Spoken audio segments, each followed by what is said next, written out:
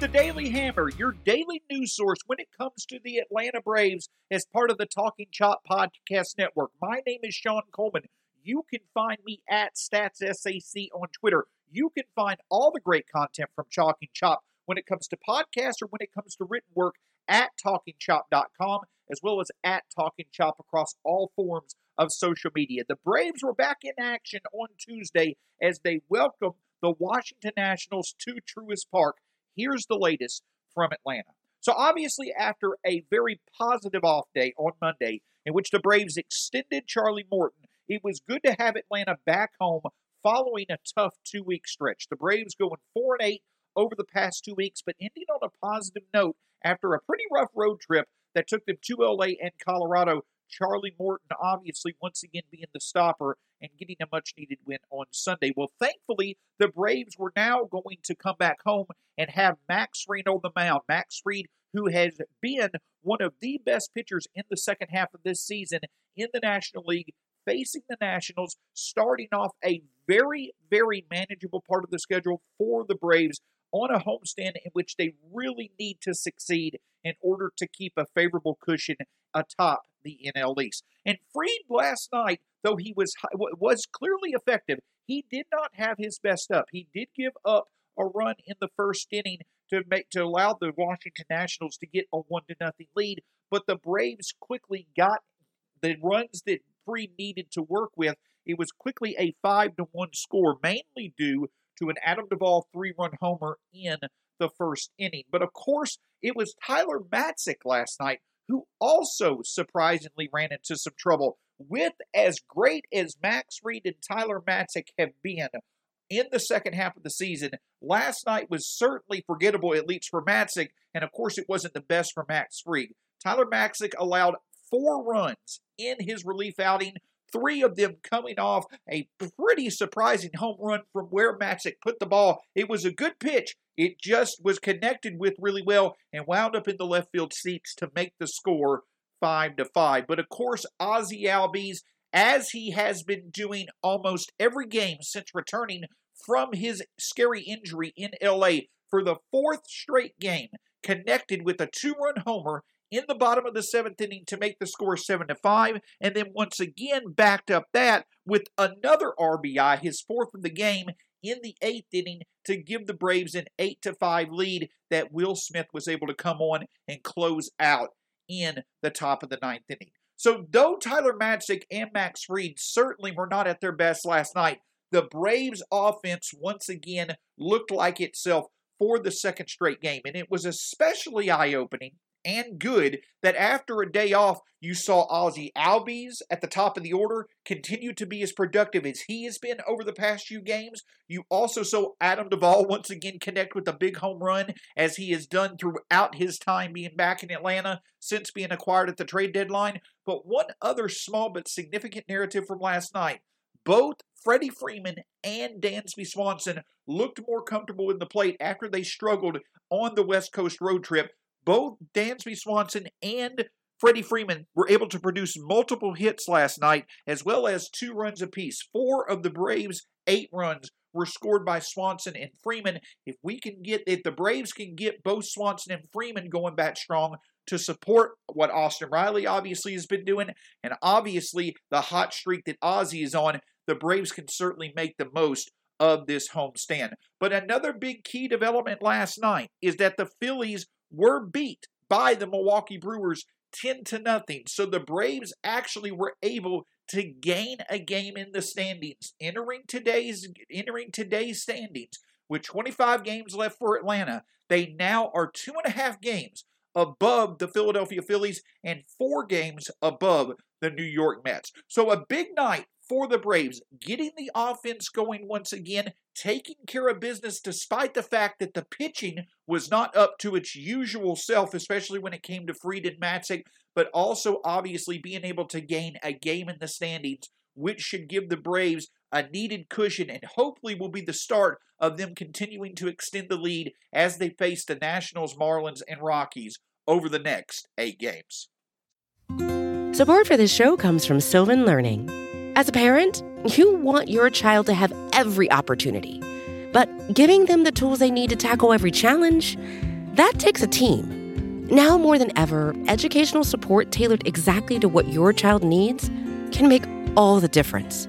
That's why parents have trusted Sylvan Learning for 45 years as the ultimate teammate in their child's educational journey, instilling in them a love for learning and a passion for reaching the next level. And Sylvan's Insight Assessment can identify gaps in learning and areas that could be of concern for your child. It's a 360-degree view into your child's learning that you can't find anywhere else, and helps ensure that your child didn't miss something in school that might put them at a disadvantage in the future. And right now, it's the best price of the year at $29. Go to sylvan29.com to learn more and get your child's assessment for only $29. That's SYLVAN 29.com. Another day is here, and you're ready for it. What to wear? Check. Breakfast, lunch, and dinner? Check. Planning for what's next and how to save for it? That's where Bank of America can help. For your financial to-dos, Bank of America has experts ready to help get you closer to your goals. Get started at one of our local financial centers or 24/7 in our mobile banking app. Find a location near you at bankofamerica.com/talktous. What would you like the power to do? Mobile banking requires downloading the app and is only available for select devices. Message and data rates may apply. Bank of America N.A., member FDIC. So the pitching did struggle a bit last night when it came to Max Fried and Tyler Matzek, but it certainly can be overlooked with the fact that both Dansby Swanson and Freddie Freeman looked like them normal selves last night after a day off on Monday, and the fact that Adam Duvall once again was there to deliver a big blow as he consistently has done over the past month plus that he's been back in Atlanta. But of course, Ozzie Albies, being on the tear that he's been on since returning from being away for a few games, has also been a really, really needed development for the Braves to kind of tread through a tough stretch of games out west. With 4 RBIs last night, Ozzie Albies eclipsed 90 RBIs for the first time in his career, but in doing so, he also made a bit of history. Ozzie Albies became the first second baseman at 24 years or younger to eclipse 90 RBIs in a major league season since Joe Gordon did it in 1938 and 1939 for the New York Yankees. In other words, Ozzie Albies, for a second baseman of his age or younger, did something that no other second baseman has done in the majors in over 70 years. That's how productive of a season Ozzie Albies has had. And that's highly encouraging when you consider the fact that he is coming off a 2020 season in which he certainly was dealing with injuries. But once he got past those injuries, he was arguably the best second baseman in the National League to end last year, and arguably is making a case once again for that to be true this year as well, and making history in the process. But another fun development, despite the Braves getting a needed win and increasing their lead in the NL East from yesterday, was an article that Keith Law